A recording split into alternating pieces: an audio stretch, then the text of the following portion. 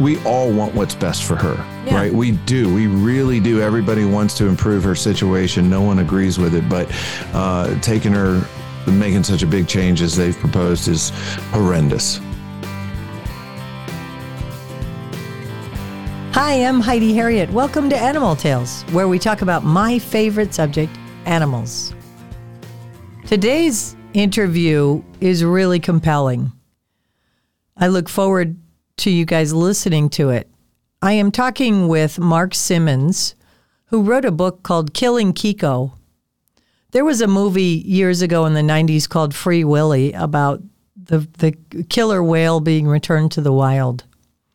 The real whale was Keiko, and Mark was part of the project as an animal trainer and behaviorist, and ultimately left the project because he did not agree with what was going on and the whale's ability to return to the, quote, wild. Well, fast forward to this week in April 2023, and there's information in a press conference that a whale that's at the Seaquarium in Miami is now going to be the next whale returned to the wild. The first one went so well, in their opinion. Folks like Mark, who are actually trainers and have worked with the animals, and the folks who've actually worked with Lolita are in complete disagreement about what is happening, what is truly in the best interest of the animal. It's a great conversation with Mark Simmons about the return of killer whales to the wild. Hi, Mark. Welcome to the podcast. Hi, Heidi. Thank you for having me. I'm so thrilled you're doing this very last minute because a story has just come up that really caught my attention and honestly is one of the reasons I do the podcast, to tell the other side of the story, not the warm, emotional, cue the unicorn and rainbow side, but the reality. And I'll start real quick by giving you the premise of where I come from. We see a story about animals, and you're going to talk about your book, Killing Keiko. And we see a story about animals, and we quickly apply an emoji. And I think of social media now. You and I both were in this before social media, but happy face or the hugging heart, right? Oh, it's so wonderful. And then the very angry red face and the tear. And in my media training, one of the things I knew coming into it, and I learned how to articulate, is the information, the solution, the training, even the dilemma of it all lies in the middle. And that's the thinking face. Be thoughtful, be curious. There's more to the story. It's never as black and white or as easy as unicorns and rainbows or the devil is involved in this. It's all in the middle, and that's where my podcast tries to take, our listeners to the middle. So I've done enough talking. I'd like you to tell us about your background and how you got into working with killer whales. Yeah, sure. Well, we have a little bit of a similar background. I was raised on a small horse farm in Virginia, and some cattle. Pretty small, but it was really interesting because as I became a professional animal trainer, I looked back on what I learned from my dad, and he was a positive reinforcement trainer, and he didn't even know what that meant, but that was my example, So the first time I went to SeaWorld, Virginia country boy, I thought, oh my gosh, I have to do that. And so I set every cell in my body towards that goal and got in, started as an animal trainer in 1987, I think. Yeah. And was that SeaWorld in Orlando? It was SeaWorld in Orlando. Yeah. Okay. And it was amazing. It was an amazing experience. I was there at the right time. My mentors and leaders were sticklers for the science of behavior. Mm-hmm. And so that just really put me on the right footing for the rest of my career. And then, it's taken me all over the world in 35 years now that I've been doing this. And it's been an amazing journey. Wow, that's fantastic. By the way, we were in Orlando at the same time because I was at the Arabian Nights dinner attraction. I had seen that show several times. Yeah, That's amazing. I was always really amazed at the animal training that you guys did. Pretty much that same time frame. And I had a lot of entertainer friends over at SeaWorld. But yeah, so we were in that same time. And you say something interesting, that it is about timing, because where we go now, and even if the people you worked with would have had a great philosophy about animal welfare and animal training, companies don't always allow you the latitude to be very real and practical about it. And when I was with Ringling Brothers, for example, and when you get government relations, brand management, animal welfare, all the PR, all the machines together in one organization, your animal welfare message or what you're trying to get out or impart gets watered down because they're trying to kind of placate or, everyone. So I appreciate your comment about timing. I've certainly experienced that in my animal training career as well. So yeah. The context to that for me is that SeaWorld eventually became a publicly traded company, which I have not seen how that dovetails successfully with animal welfare. Yeah. And, so during my time, the soul of the company was very committed to animal welfare and rescue and research.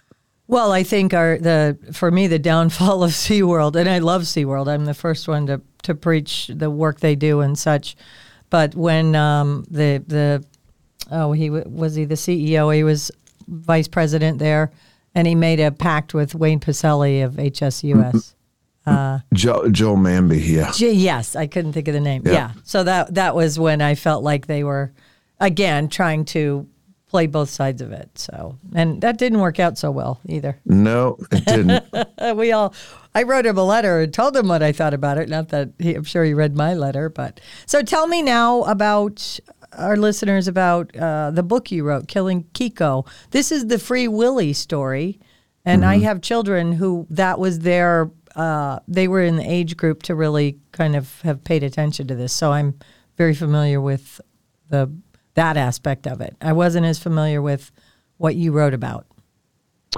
Sure. Well, the short summary is that, there was a real whale behind the movie that the movie was based on. But, Hollywood tells a simplistic story. In real life, it's much more detailed and nuanced than that.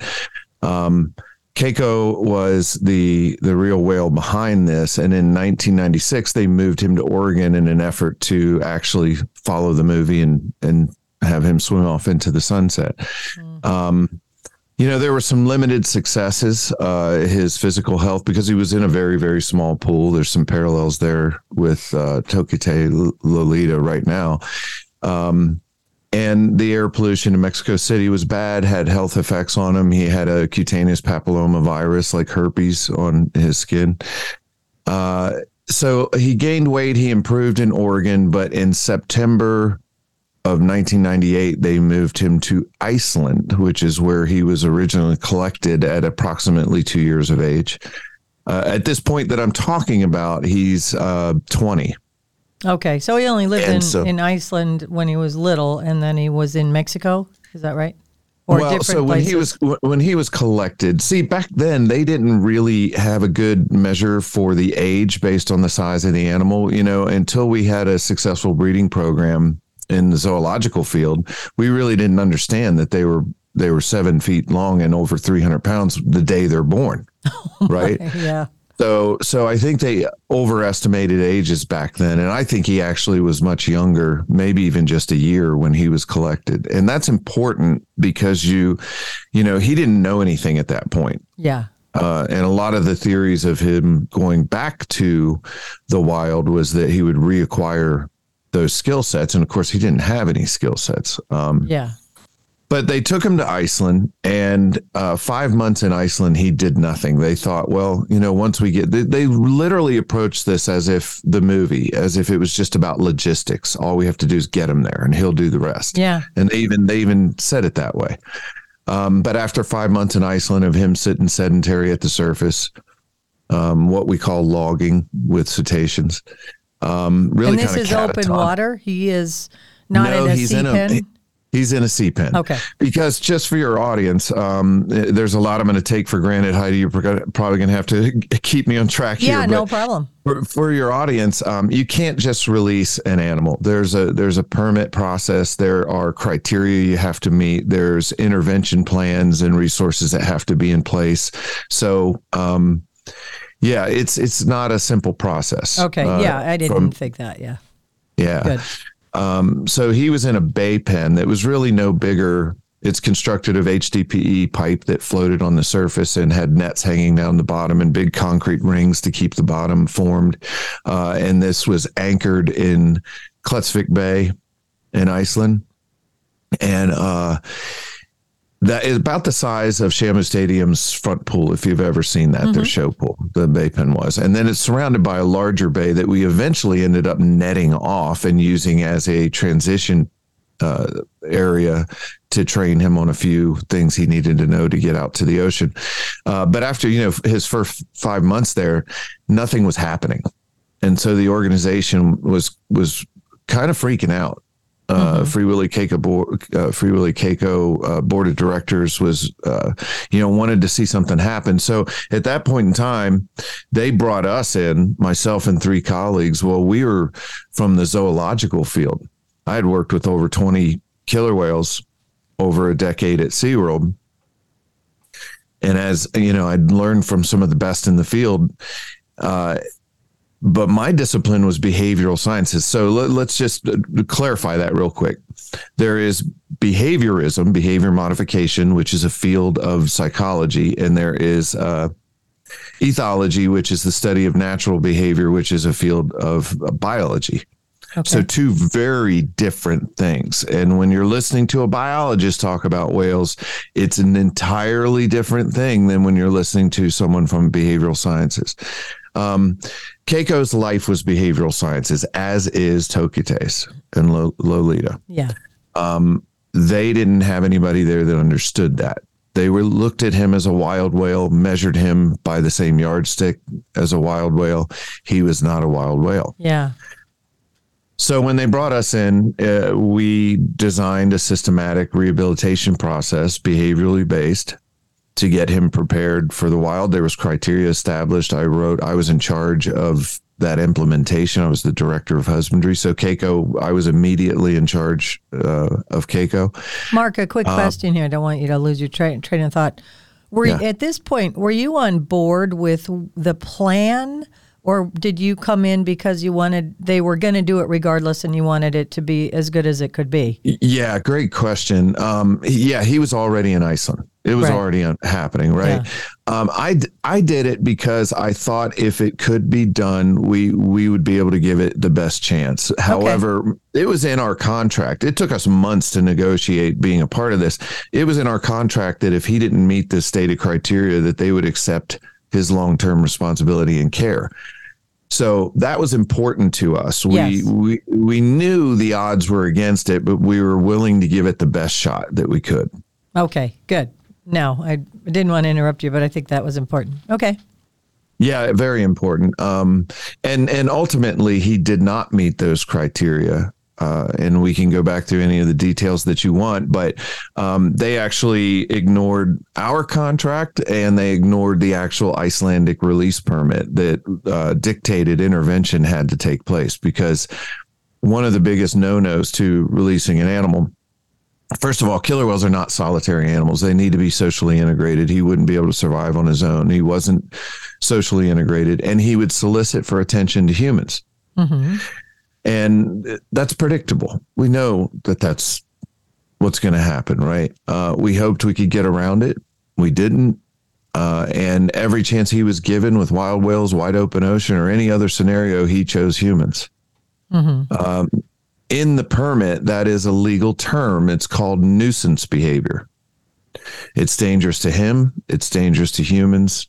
And it's cause for intervention, amongst other things. He was never able to feed himself either. And let me just state at the end of this too, that I think is important for everybody, because you'll hear in the public domain, well, at least he died free. Mm-hmm. Yeah. Right. Keiko was never released. He was never free. He was always under the care of man There was a 22-day period where they left him out because they had to run from a storm. And 22 days later, he ended up in Halsa, Norway. It looks from satellite data like he just followed the shipping routes, the fishing vessels. And he went right to humans. Kids got in the water with him in Halsa, Norway. He was under human support the rest of his life there. He was malnourished. They thought he'd go out and feed himself, and hunger would be a motivator. It was the most famous case of animal abuse that the world just doesn't fathom.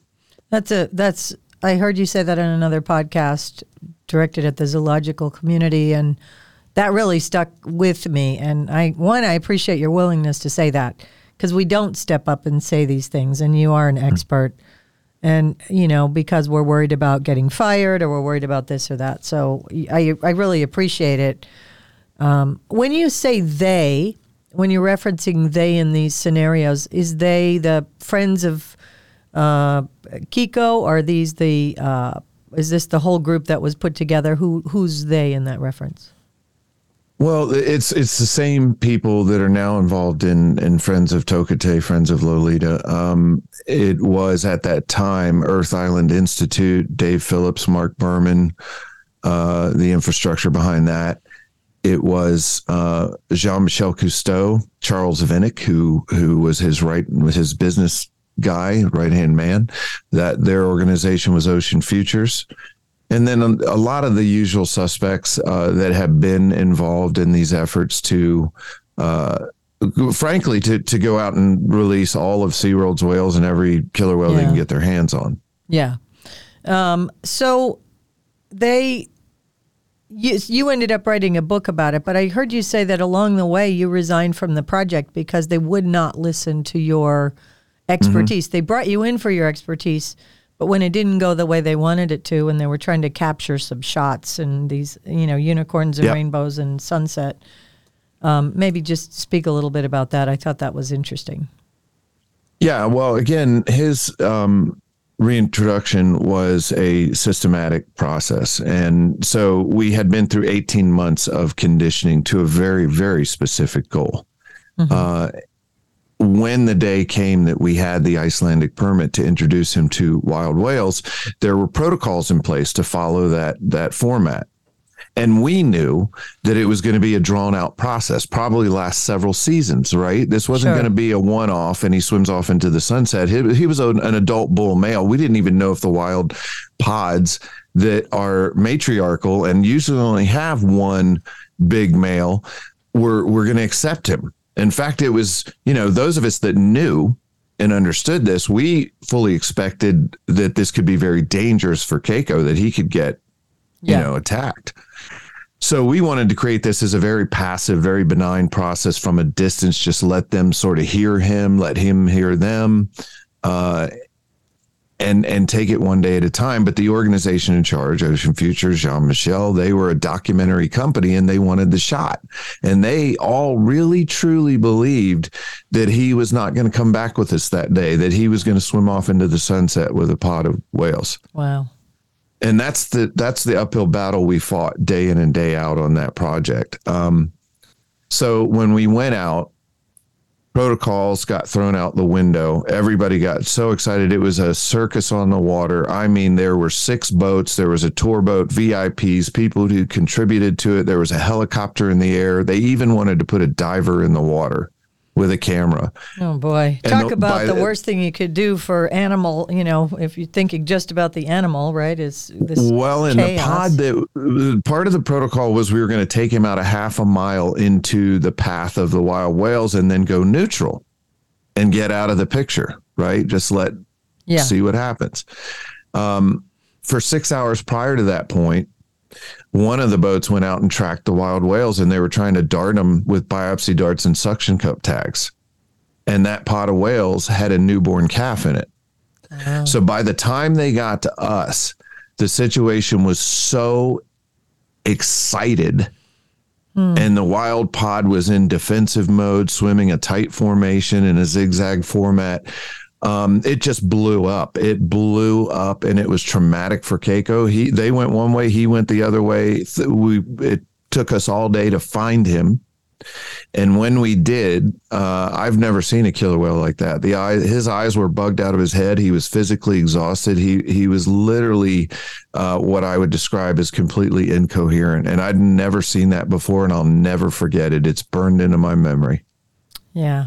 But what you say is so profound, because we idealize the movie and the Free Willy, and I equate everything you're saying to elephants, because I grew up with elephants, and we're going through exactly the same, frankly, bullshit with elephants. Let's turn them loose in the utopian wild and all that. And I'm almost in tears hearing you talk about this, because for animal people and those who truly understand the welfare of animals and the well-being, what you say is so profound. Thank you for, your willingness to articulate it, and that you wrote a book about it. I think even though it feels like we're swimming upstream telling these stories, it's important. And I'm doing my best to try to get out the other side of the story.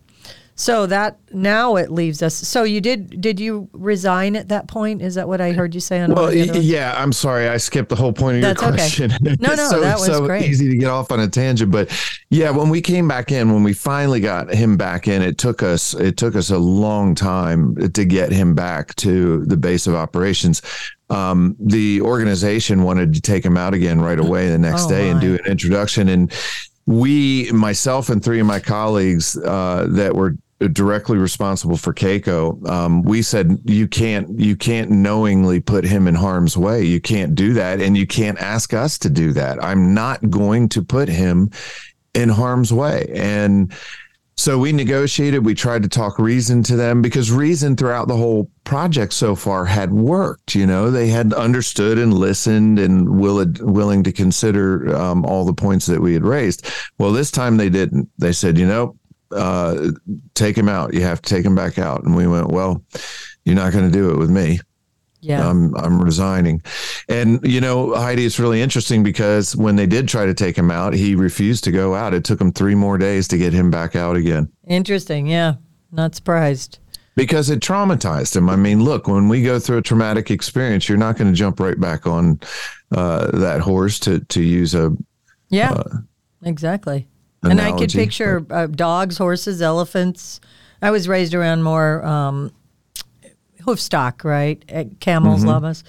I can equate that, what you're saying, to any of those animals. If something scared them or traumatized them, they won't go towards it anymore. They don't want to do it. And we have to be there to encourage them. And he probably lost some trust, because, you guys had to do things that weren't appropriate. Not only lost trust, but unraveled 18 months of exactly effort, that we had. And I use an analogy a lot of times. I'm like, when I was a kid growing up, my mother used to tell us all, hey, I've got a cake in the oven. Don't slam any doors. We slammed the door big time, and that thing collapsed. Yes. Yeah. I get that. So I had wanted to, I knew about this story. My kids were young at the time. And as an animal person, I knew there was more to the story even long before I was podcasting or that. But now fast forward, and it's come full circle, because now we have Lolita, who I'll let you tell the folks who Lolita is and what's happening on that front. Sure. Well, she might take the banner from Keiko as the world's most famous killer whale here real soon. She has been in Miami Seaquarium for over 50 years. She is now estimated to be, she's a female killer whale. She's estimated to be between 56 and 58 years of age. Her given name is Tokite. Her stage name is Lolita. Most of the world knows her by Lolita. She was housed within a male killer whale up until 1980 when he died. Her pool mates have been Pacific white-sided dolphins ever since then. And she is perhaps one of the most loved and coddled whales in the care of man. Yeah. I mean, I never worked with her myself. I want to be clear about that, but I've met her several times. I know some of her oldest and longest standing trainers very, very well. And she is a unique animal, just as Keiko was. I've worked with a lot of killer whales, Heidi. I'll tell you, killer whales have a very distinctive disposition and personality as an apex predator. Keiko was nothing like that. Probably the worst possible whale you could ever attempt to release. Lolita, or I'm gonna stick to calling her Lolita just because I think most people know that name. Okay. Lolita is also a really bad candidate for what they're proposing. So let's fast forward to today to finish the summary here. A group has been trying to return her to where she was collected from in 1970 in the Pacific Northwest for many years. Varied attempts, lawsuits, this, that, the other. A couple of weeks ago, they announced that they were going to return her to the Pacific Northwest, and they have billionaires involved that can fund it and all that stuff. The owner of the Indianapolis Colts and a Key West developer. The difference this time is the current owner of Miami Sea Aquarium is going along with it. That's never happened before. So that gives me grave concerns, and we can get into why this is not in her best interest and what it entails. Well, let's do that in just a second. I'm talking with Mark Simmons. He's the author of Killing Keiko and the Free Willy whale, and we're just getting into that there is a movement now to free another whale because the first one went so well. We decided we should do this again. So they want to free a whale named Lolita, they being friends of Lolita, and as Mark just said, unfortunately the dolphin company, which owns now the Miami Seaquarium, and the owner of the Colts, is it? Indianapolis Colts, yeah. Jim Irsay. So now go ahead and get into why they think this is a good idea. I've heard you talk about her age, she's got some issues, that type of thing, and how this would all really go badly. Well, I'm sure you can share my frustration because this is where the rubber meets the road, right? Fantasy is an easy sell. Yes. It sounds good. Even to me, it sounds good, and I know better. Yeah. It's deceptively simplistic. But life doesn't work that way. You're not going to understand what's in her best interest until you get into the nuance of her particular history. She was estimated to be between 3 and 6 years of age when she was collected, so she was still sort of just following along with her mother. She probably had done some hunting on her own. But what we dismiss, Heidi, so easily in all these conversations is the power of an individual's learning history. In behaviorism and psychology, this is called ontogenetic history. It is everything. It's who we become. It's what makes you, you, and me. Yes. And if we think about a child that was young in the Amazon and we grabbed them and raised them in New York City, and now they're 75, 80 years old, and we say, you know what, we're taking you back to the Amazon because that's better for you. That's exactly what they're talking about doing. And while it sounds good on the outside to people who don't know anything about her or her history, it's probably the most cruel thing that you could do to her at this point in her lifetime. Yeah. Yeah, totally. I totally understand that. And again, I'm going to go back to what my experience with elephants, where they're trying to, they're taking elephants out of zoos. They want to take them away, of course, from all circuses. That's a horrendous life, even though the oldest elephants right now in, I believe outside of Southeast Asia, but at least in North America, are a retired circus elephant in her 70s.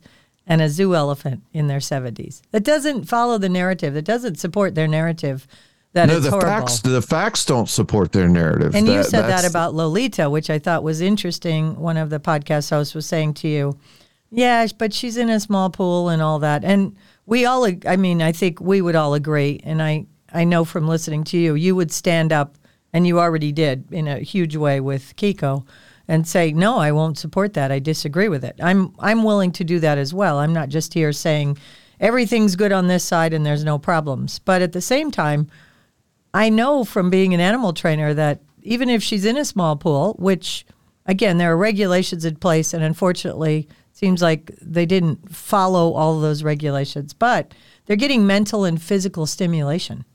And I always tell people, I was a spokesperson for exhibited animals for many years when I was still out in the field and I was working for a trade association. And I used to say, okay, you think it's horrible circus elephants are traveling and they're, how the words they use, dragging them along and all that. I say, so utopia for a family is the mom and dad and the kids, and you live in a suburb with a picket fence and a swing set with a park nearby. Now you've got a woman of color without much means living with a single child in a project high-rise. Does that mean it's abusive? No, Right. It means that they adapt. And frankly, what I know about people and animals best is, and my father and grandfather preached this because I'm a third generation, we adapt. And you help them, you teach them what they need to know, and then you set the bar high, and they will meet your expectations and actually exceed it. We lower the bar so far on all of this stuff. I'm getting on a tangent now, but No, but you're exactly right. And until we are willing to accept that we have to look at the history of the unique individual, we're never going to get around this subject. We're never going to do what's in the best interest of that particular animal. They're each individuals, just as you and I are, and we're made up of all those experiences that you're talking about. Now, if our background, regardless of the environment, and we've seen this over and over and over again, and we can even identify with it as humans. It doesn't matter the environment you come from. What matters is if it is a loving environment, a positive environment. And that's what you're going to always go back to. That's what you're going to always seek. That's what you're going to measure everything else in your life by. So, we know that Lolita's life there has, and let's set aside a moment the size of the pool. We all hate that. I'm a little bit ticked at the zoological community really for allowing that pool to continue for as long as it has. Agreed. We should have put pressure on it because we know better. Yeah. But let me be really, really clear and literal on this. The size of the pool makes it easier to provide her an enriching life.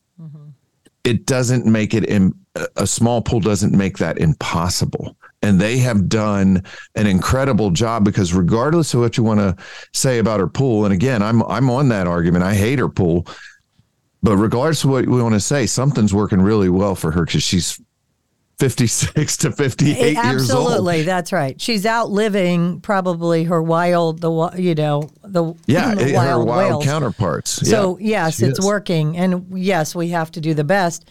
And I want to make a point that you're saying this not just as an author. You are actually a behaviorist, so you're an expert. We don't look to the experts. We look to the people who provide a narrative we like. And so I want to be really clear about that. What you're saying should carry a great deal of weight for a listener trying to, wade their way through this. You know of what you speak. And I just want to drive that point home. I think that's very important. Okay, there have been conversations about this, Heidi, as you know, and including on elephants, where the people who want to, I'll use the air quotes here, set them free in one way or another, are comprised of biologists and people involved in logistics, journalists, philosophers, not one single person that actually understands the care day in and day out of that animal, a behaviorist, a veteran, their vet who's provided that care. And there are other aspects of Lolita as well. We've talked about behavior, and I think that's the capstone. I really do. It is the beginning and the end of any discussion that involves change, major change in her life, because that's what we're talking about. Yeah. But there are other issues here, such as her health, logistics, and other facets of this.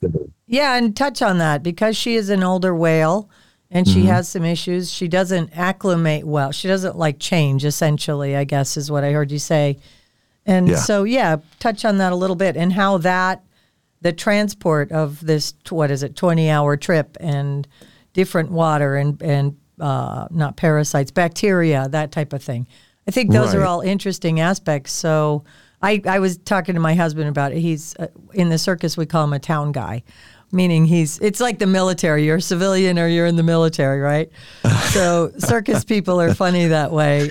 We accept everything. We grew up with like the mini United Nations. But so he comes at it. It's always been healthy for me because he comes at it from a totally different place. And so we're talking about this, and I played him a bit of the podcast where you're talking about bacteria and transport, because he said, well, why is that such a big deal?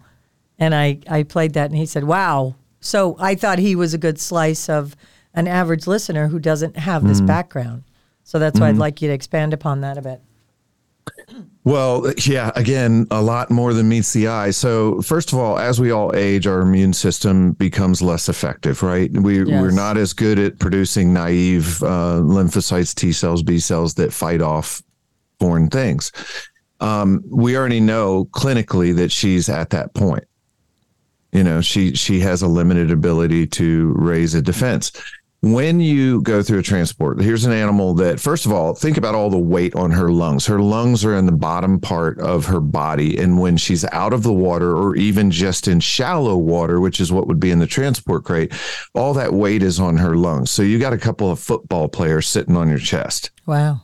For 15 or 20 hours. You've got noise that is in her sensitive hearing range that you're not accustomed to.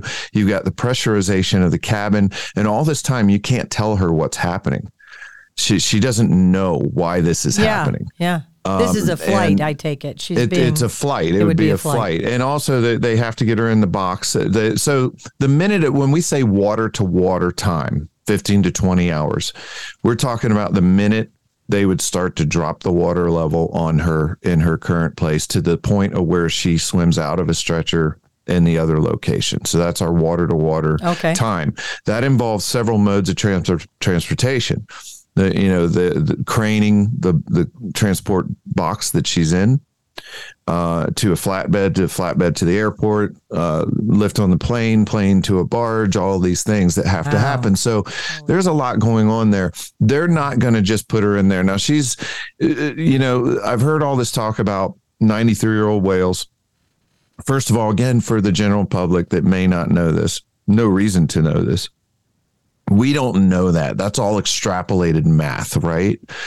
Because the only way we know an animal's age is by the dentin layers in their teeth. And until you pull a tooth and do that, you don't know the animal's age. So they're extrapolating these ages. What the science we do know shows us is that female whales of Lolita's type have a life expectancy of about 60. Okay. Now, there's going to be some that live a few years longer than that and some that don't make it that far, but 60 on average. So she's arguably within 2 to 4 years of her life expectancy. And now you're putting her through this, right? She has a compromised immune system because of her age. Her immune system will be further compromised from the stress of that transport. And she has antibiotic resistance to a lot of the most common antibiotics. Oh, wow. Because she's been sick a lot in the last few years. She's not a robustly healthy animal. She's needed a lot of support. Now you put her in a cesspool, and the Pacific people who live in the Pacific Northwest are going to get angry at me saying that.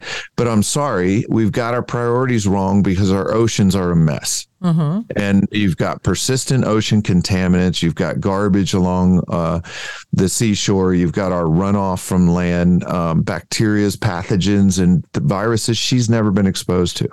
So she would survive transport, but she would not, in my opinion, survive the 4 to 6 weeks after. And she would go into the sea pen, which would be ocean water. So that's what you're saying. Right. Yeah, you can't control the water quality in an open sea pen. Right. I also heard you say something about, so there's already a precarious situation up there. They're already with the whales and the populations. So now on my other podcast, which is Doggone Good Information, we talk about best practices, animal husbandry, which goes out the window with dogs, right? All the canine flus and stuff. Sharing water bowls starts there, right? So if you have a precarious whale situation up in the Northeast, and you've got contaminants in the ocean. I live in Florida. We have epic red tides. Red tide, is that what we call it? Yeah, red tide. That they say are, unprecedented. So I can appreciate that little bit. That she could also bring, it could go both ways. She could certainly get sick from it, but she could also introduce something to what's already precarious up there with their whale population and what's going on. So it would work. It could work both ways. Yeah, that is true. I think the threat is greater to her than to them. But again, I'll go back. They'll talk about they're just going to put her in a C pen. They're not going to release her. But I know these people. Yeah. It has always been about release. And, once you put an animal in a C pen, the other thing to understand is that you get a lot of the general public that doesn't know any better. I'm not going to vilify them, but they don't know any better. They're emotionally driven and engaged, and they'll go and attempt to cut the net and set her free. Oh, yeah. Yeah. And we've had situations like that in the past with dolphins that has ended up killing the animals because they get tangled in that opening. Yep. And so there's hazards like that they just can't control. And then, of course, any biologist, I think, that's honest is going to tell you, look, this population of southern resident whales is vulnerable for a multitude of reasons. They're at about 73, they believe right now, which is not a sustainable population. Their food source is threatened. And they have mercury poisoning and other lead and other types of poisoning. So the last thing you want to do is introduce a potential threat to an already vulnerable population. This is not, let's be really clear here. This is not about species preservation or what's good for wildlife. It's an emotional stunt. And a lot of the information about it is misguided misinformation, disinformation, to pull at your heartstrings. But what's best for Lolita, if Jim Irsay really cares about her and he wants to write a blank check, I would build her a new enlarged habitat as close to her current facility as you can make it. And I would move her there with her pool mates and keep her old trainers and her routines. She is really set in her ways and does not adapt well to change. So this is the last thing I would do to her. So is take her back to the Pacific Northwest. Yep. And I appreciate that. So, yeah, I mean, I'm hearing this, equating it to, I was born in Rhode Island. I live in Florida now. I was there for a year. And now when I go to cold weather, I live in Florida. I don't know if your blood gets thicker or thinner, but we definitely are different. So, I'm not a Rhode Islander, So sure. The fact that they're with these whales, that's where they came from. And again, you're explaining how the learned behaviors, I totally understand that aspect from being an animal trainer and seeing how well, they adapt. And it's like people bring home these shelter dogs and they spend way too much time reminding them where they came from instead of starting new and just moving forward and giving them new memories. And, they let them hide under the bed for a year because they got to act, we got to let them know all they're doing is feeding on their prior stuff. So move on. Jimmy Irsay is from the Colts, right? The funder of this. Right. Did you have a chance to talk to him one-on-one? I have not. Some of the group that is trying to speak out on Tokate Lolita's behalf has reached out to him. They've kind of gotten the cold shoulder. I think he's been really misinformed. I have a hard time believing that he's a bad player and all this. I think he's just really been misinformed. Unfortunately, he said on camera in front of the public that, when I make a promise, I deliver, she's going home. So once somebody makes a commitment like that in such bravado, oftentimes they're not willing to back out of that. So I don't have much hope he's going to listen to rational or experienced thought. I was listening to the press conference and heard Charles Vinnick, who you had been involved with on the Keiko thing, very emotional, crying. And I actually was annoyed watching it after knowing the story from an animal trainer, behaviorist, hearing the story and watching him talk about how he was involved in that like it was a good thing and that we're going to do it again. And I mean, I can't even get my head around that, but people fall for that, obviously. It was all just emotional stuff. So where does the Marine Mammal, is it called the Marine Mammal Protection Act, I believe? Or is this? Yeah. Where are they? Where the USDI, USDA, are none of these organizations involved, and don't they have some responsibility? And where are the trade associations? Well, yes. So who regulates this, right? Well, first of all, the Marine Mammal Protection Act and the Animal Welfare Act regulate her care. And also her transport if she was to be moved or exported. USDA APHIS is Animal Plant and Health Inspection Service. They are the actual agency responsible for inspecting her habitat and making sure it meets the regulated standards. Okay.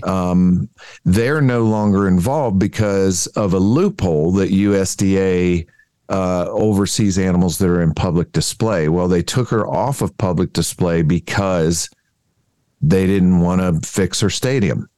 Right. Yeah. When the Dolphin Company bought, they had an agreement. I heard that. Yeah. Right. So when people talk about her retiring and not doing shows, that has nothing to do with her. Yeah. In fact, they do mock shows for her because she loves them. Yep. It really perks her up. So they still do mock shows for her benefit. That was all about the money. That was all about not having to fix a stadium. Now, listen, she's in a terrible situation. The life support system is limping along. That's her water quality, which is critical to her health care. The stadium surrounding area is got black mold everywhere. They've tried to patch up some of that, but you can't just paint over black mold. Right. The concrete is questionable. She needs shade structure. She needs a nutritionist in there. She needs some of her most experienced trainers over her years to be in there overseeing her during a very vulnerable period. And she's still not out of the woods with a respiratory infection. So, it's a precarious situation, and making any kind of change has to be you have to be extremely, extremely careful. Sure. Not to upset that apple cart. So there's no oversight. I get the Animal Welfare Act, USDA APHIS, because we have exhibited animals. So if they're not on exhibition, then we don't have to be licensed. But just by virtue of it being a killer whale, does the Marine Mammal Protection Act, there's no over-regulating body at this point to ensure? Well, that's the question, Heidi. There doesn't appear to be. It would fall to National Marine Fisheries. However, National Marine Fisheries doesn't have a physical agency. They have their stranding coordinators. They don't really have anything in place to police this or to inspect or monitor it. So here we have an animal that falls under the Endangered Species Act. Right. Yeah. In a really bad situation where the standards of care that have kept her alive and well for 50 plus years are no longer being met. Yeah, that's concerning. Yeah, that's where concerning. You would think that there would be from the zoological community saying that this needs to be addressed, and we demand that. And that should be happening. I liken this to elephant sanctuaries, right? There's some elephant sanctuaries that are very popular. And to me, a sanctuary is a black hole for elephants. I think it should be illegal because, one, they don't breed.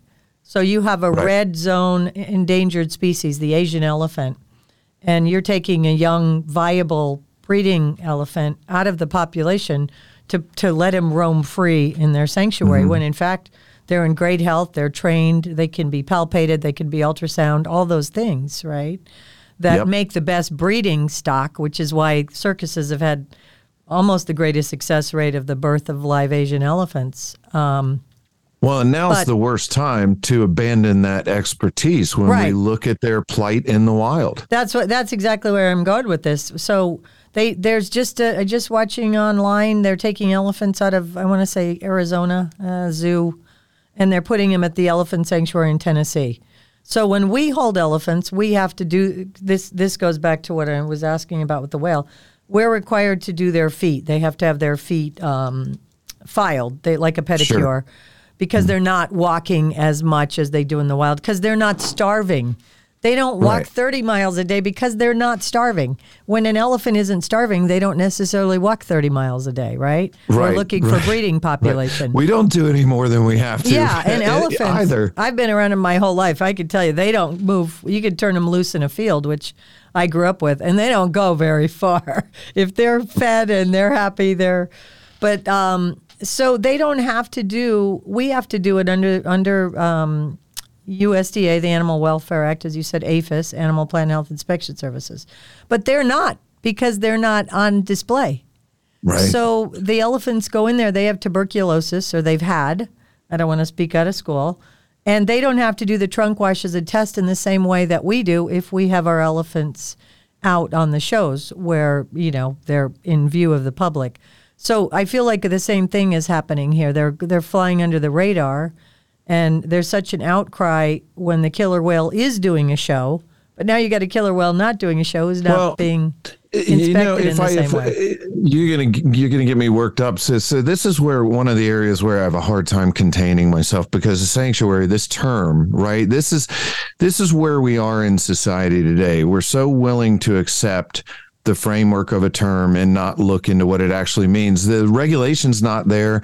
Everybody thinks this idea of sanctuary, and here's another very dangerous thing about this. We all require a job. All of us. Absolutely. Having nothing to do is the worst thing you can do to any animal or person. And yet what they do at these sanctuaries is say, we're going to give you a big space and let an elephant be an elephant, or a whale be a whale. Well, let's translate that to what people do understand. Let's take your golden retriever or your cat, and we're going to put them out in the woods, and we're going to put a fence around them to protect them. That's okay. They're going to get their food, but you can't go out and hug and cuddle them or play with them or interact with them. You have to let a dog be a dog. And you tell me how awful that is for that animal. Again, we have to remember their history. Yes. And they have a positive history with us. The human-animal bond is not a crime. It is in fact, in my mind, more important now than it's ever been in human history. We'll lose species without it. We are already losing species, and the only way that we're tears for me. That's where the damn tears come for me, is that we're going to lose these animals because we're taking them out of zoos. We're taking them out of we are, and let me translate that to Lolita's situation. We've got people saying, let's take her to Pacific Northwest. I want to say, look, when you people in the Pacific Northwest, and I'm talking about the whole of society, but listen, when we start taking care of those whales correctly, then we can talk about what we're going to do with Lolita in the Pacific Northwest. But get your house in order. Amen. Right. And by the way, why do we care about killer whales? Because we see them, because we had an experience to actually see them move, to see them blow the air through the hole, to see people interact with them. We didn't give a shit about killer whales before there was a SeaWorld or whoever started it. But that's what makes me nuts when I hear this stuff. It's like, come on. But there's an evolution there, though, too, Heidi, that I think we often forget about. When zoos and things like this first came up, society, we needed what you're talking about. We needed to be reminded, or we needed to learn that, hey, there's animals here that are really cool and we should preserve them.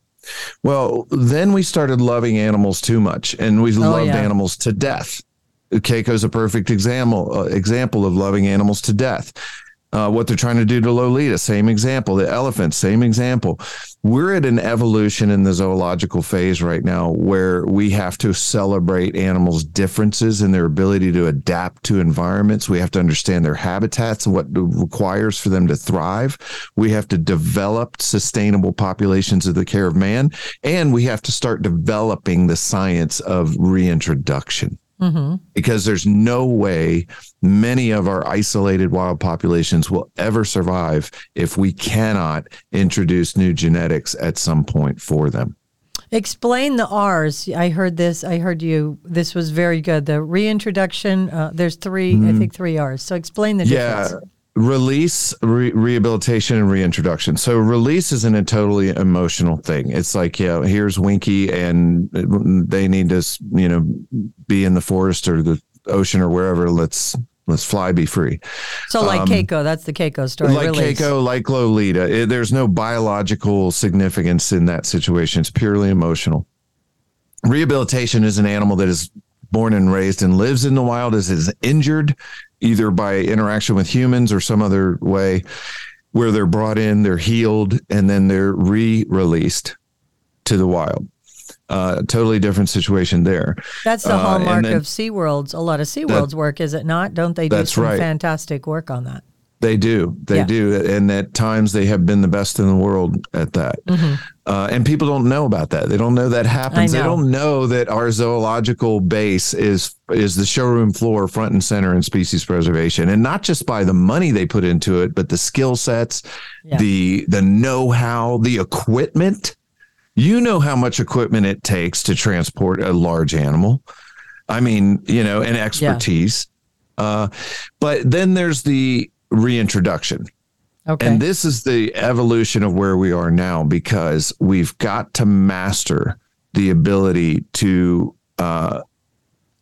reintroduce animals to the wild from a biological management standpoint. This is to introduce new genes to help struggling populations reach a sustainable level.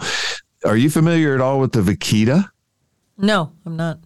So this is probably the cutest little cetacean dolphin you've ever seen in your life. I mean, talk about a perfect way to raise money with plush toys. It's great. They're just the cutest thing ever, but they live in the Pacific off of Mexico, and they're literally just about to go extinct. There's just a handful of individuals left, and they die because they swim. The fish that swim under them are highly sought in Asia for their fertility. Oh, okay. And when they're hunting this fish, the vaquita get caught in the net. Well, it's we made an effort a few years ago to try to bring one into the care of man so that we could build up the population to a sustainable level. Well, it's too late because we don't know enough about them to know how to provide a thriving environment for them. That's a situation right there where had we developed that science of reintroduction, we could have supported that population. Okay. And there are a lot of other populations, including the southern resident populations, that could benefit from that science in the future. So, we've got to stop, in my opinion. First of all, I don't like the word captivity because it sets off the wrong. I'm so glad you said this. I heard you say this, and I have my friends in the exhibited animal community. These words have been co-opted by the animal rights groups. I mean, that's what it is. Puppy mill, adopt, don't shop, captivity. Mm-hmm. Captivity is now a horrible word. It's one of the most responsible, loving things you can do to have a human-animal bond. So I have a friend with bears who says, in loving human care. That's how she describes captivity. But well, it's the same thing. We don't talk about our pets in captivity. It's ridiculous. If you did, you'd be like, that's absurd. I love my dog. Well, guess what? Animals in professional zoological, our top zoos and conservation areas are taken far better care of and loved just as much as any other animal I've seen. So when we start with that word, we start with the wrong framework and trajectory, and then we never get to have an objective conversation. Yet our zoological body of knowledge, which I believe belongs to the whole of society, is one of the biggest tools in our arsenal to fight against extinction. It really is. And it has an important role in that future. It's ever evolving. And yet we sit here today having conversations about animals like Lolita, and being criticized with information that was true 40 years ago, but is not true today. Yeah. But life was different 40 years ago. That argument, I one of the podcasts you're on, I heard the host kind of saying, "Oh, we do so much better," and almost shame on us. I don't feel that way. I think we're no different than any other business. Lawyers, doctors, waitresses. I mean, pick an industry, find the lowest common denominator, hold them up and say, I don't care what they tell you. This is what it's all about.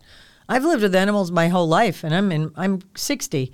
And honestly, I wish we could care for animals the way we did when I was young in some ways. Yes, we have evolved, and it's great. I think one of the evolutions, it's minor, but we now have all these treats for zoo animals, like they'll freeze fish in ice or, whatever, enrichments. Those are very cool, but I grew up in this, in the 60s. we didn't have stuff like that for people. We were very practical. We were so I don't understand that argument. Like, we look at the state of the art zoo now and say, why didn't we do that in 50, 60, 70 years ago? Because we didn't even people didn't even live like that 70 years ago. Yeah, I agree with you. I think you're right. There's you can take some from both, and SeaWorld's a great example that to compare to your example is that when I was at SeaWorld, we were in the water with the whales for everything. Yeah, everything. I mean, every session you did with them, you were in the water. If you walked out and you were going from A to B, and the quickest way was to swim across instead of walk around, you swam across. Yeah. I mean, that was the safest we ever were. The whales were so used to us being in the water, it just wasn't a thing. Exactly. And now AZA zoos, American Zoological Association or Zoos and Aquariums. Mm-hmm. Yeah. They're not any, they're a trade association. They get a lot more credit than that. But all elephants had to go, first they did away with rides, and then all elephants had to go to protected contact, right? So you've got elephants there who've been handled and safely handled, and you walk them, you march them around, you have some interaction with them, they mentally and physically get worked, and now they're in protected contact. ZAA hasn't, Zoological Association of America, more of the private owners, not the public zoos, and so they have the opportunity to make more decisions with their animals. But what a loss. You've got these elephants who are trained wonderfully. They reproduce terrifically. Ringling Brothers circus elephants had one of the greatest success rates of births because they were mentally and physically stimulated, And that contact was a normal part of their life. Yes. And now they're being stuck in a sanctuary or not being bred or those things. And there's just a whole conversation around that. But I so equate it to where we are. I want to back up. You were talking about I've heard it both ways, Friends of Lolita, and then it says Friends of Toki. I've been looking for it lately on Charity Navigator or that because I want to see their budget. Because my experience with groups like this, when they want to free an elephant or free a whale, they get a lot of money out of it. There's a lot of donations. So not only do they get the emotion. Yeah, the media event they held, I don't know if you saw it a couple of weeks ago, there was one purpose behind that, and it was to raise donations. So you're absolutely, because you get the Jim Irsay's and the Pritam. I don't actually know how to say his name, and I don't want to get it wrong. Right. But, well, it's his second name. He was, I read his bio. He was like Paul somebody, and he changed his name. Yeah. I didn't even know got that. But I know read his bio. It's very interesting. But anyhow, go ahead. Well, those guys they don't want to use their money, right? Yeah. They'll use some, but they know how it works. You get somebody in there with their name and the big money, and then everybody else goes, well, heck, I'm going to donate, They're the first one on the dance floor, but it really just opens the floodgates for donation. And Charles Vinnick is very savvy at that. He knows that. And he knows when to turn on the waterworks in front of the camera and all that. I mean, he's a smart guy. He knows how to work this. But, none of those guys are animal people. Right.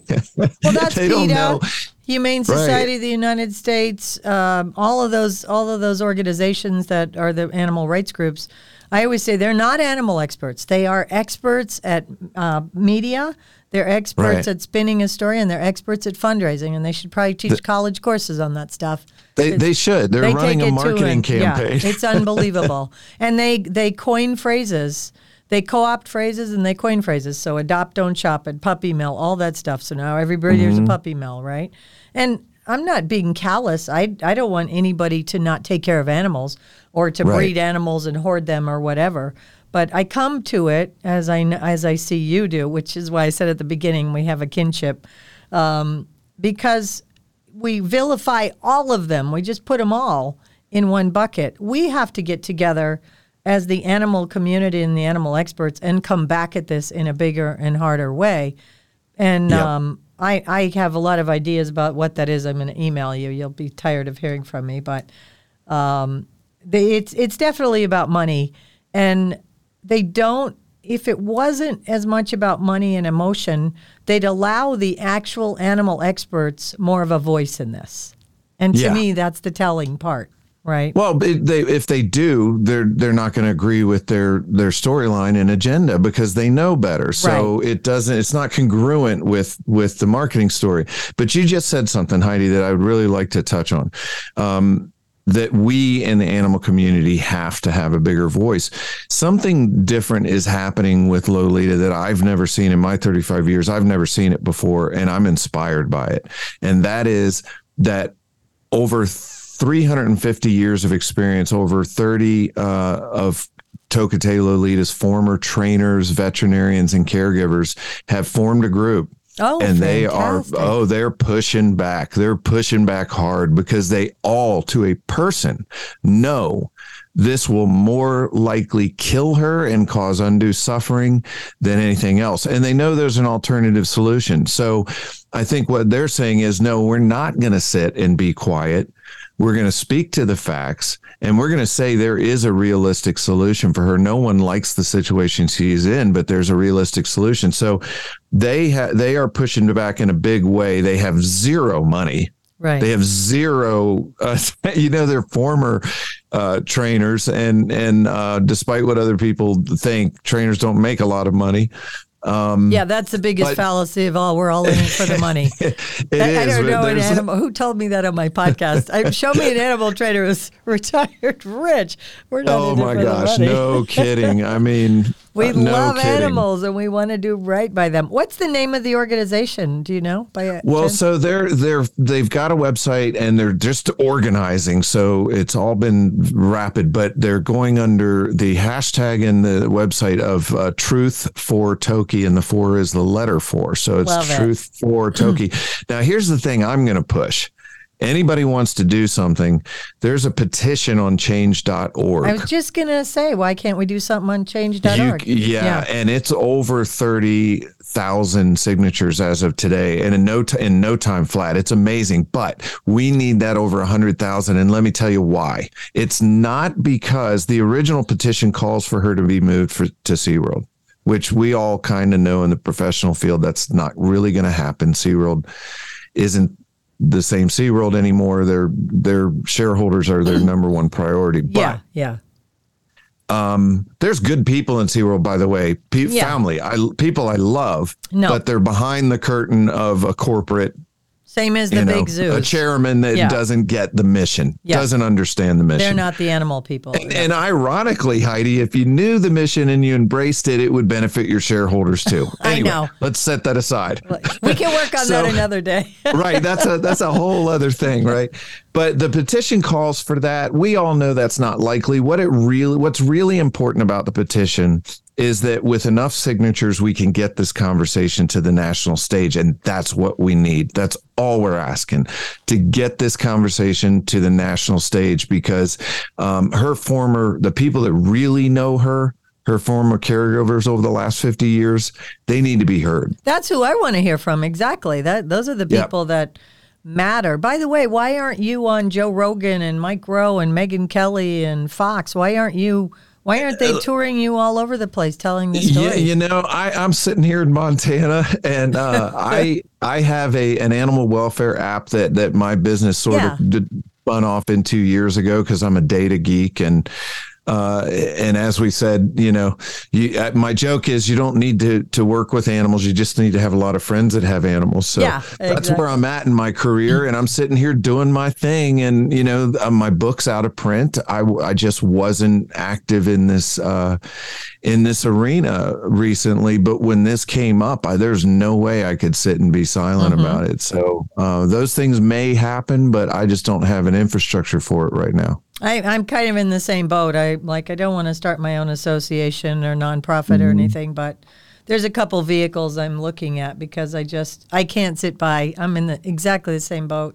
Generational animal trainer. I know right from wrong, and I know the experts to look to. So I started the podcast, but I'm kind of not leaving it there. I keep going, but this is fantastic information. I would love to have you on again because I'd love to delve into blackfish. That shit's got to be blown open too. That's just baloney, right? I mean, yeah. And I tell people just quickly on that, and then I'll have you on again if you're willing. But I challenge people to watch that movie again without emotion. Cry your eyes out before you watch it or something. Get over it. And then look for data and statistics and facts and numbers. And see if you find any from the side of the Blackfish side. We did that a couple times. I challenged people to do that, and it's just a bunch of bleeding heart baloney. And we could do it about any industry, and it's just unbelievable. All the good work SeaWorld I'm biting does. my tongue, Heidi. I know. That is a whole podcast. That is a whole podcast. Let's do it because that would be a great one. I'd love to do it. You're in the movie, are you not? Yeah, I am. Yeah. I am. And in fact, I had more experience with Tillicum than all the other talking heads in the movie. Yeah, combined. Absolutely. So we'll leave it at that. But I'm going to let you wrap this up. We've done, I think, a great job of speaking to listeners who aren't the zoological community and helping them understand, if nothing else, that they're just curious to find out more because we've covered so much stuff. But what would you want to leave them with? I want you to give you the last word. I would just say, look for the nuance, look for the experts, understand that killer whales are not magical beings and they are what they learn, just like we are what we learn. And so don't just make your decisions by the headlines. Do some research and verify. Yeah, absolutely. There's always more to the story. And when you can, go see for yourself, right? Yeah, absolutely. And the other thing is, listen, we all want what's best for her, right? We do. We really do. Everybody wants to improve her situation. No one agrees with it, but making such a big change as they've proposed is horrendous. Yeah. Well, great respect for you and your willingness to just put this out there. And thank you so much. I'm indebted to you for this conversation, and I look forward to more. Absolutely. Thank you, Heidi. Enjoyed it. Thank you, Mark. I feel like we barely scratched the surface of this topic. There's so much information here, and what's really distressing about the scenario is that the experts, the animal trainers, the behaviorists, those people who've actually worked with the whale, are not the ones being listened to. As a matter of fact, it's flying in the face of the information they're providing. Very distressing. I will keep following this story on my Heidi Harriet's Animal Tales Facebook page and Instagram, and encourage you to follow along as well. There's a website, Truth for Toki, 4 TOKI. Also, check out in show notes the petition change.org. There's so much more to this story. It's really important for me to tell these stories, so I appreciate your listening in. Please subscribe so you don't miss any of these stories. Rate and review the podcast. And please share it. Very important information. And I hope you'll join me next time for more Animal Tales.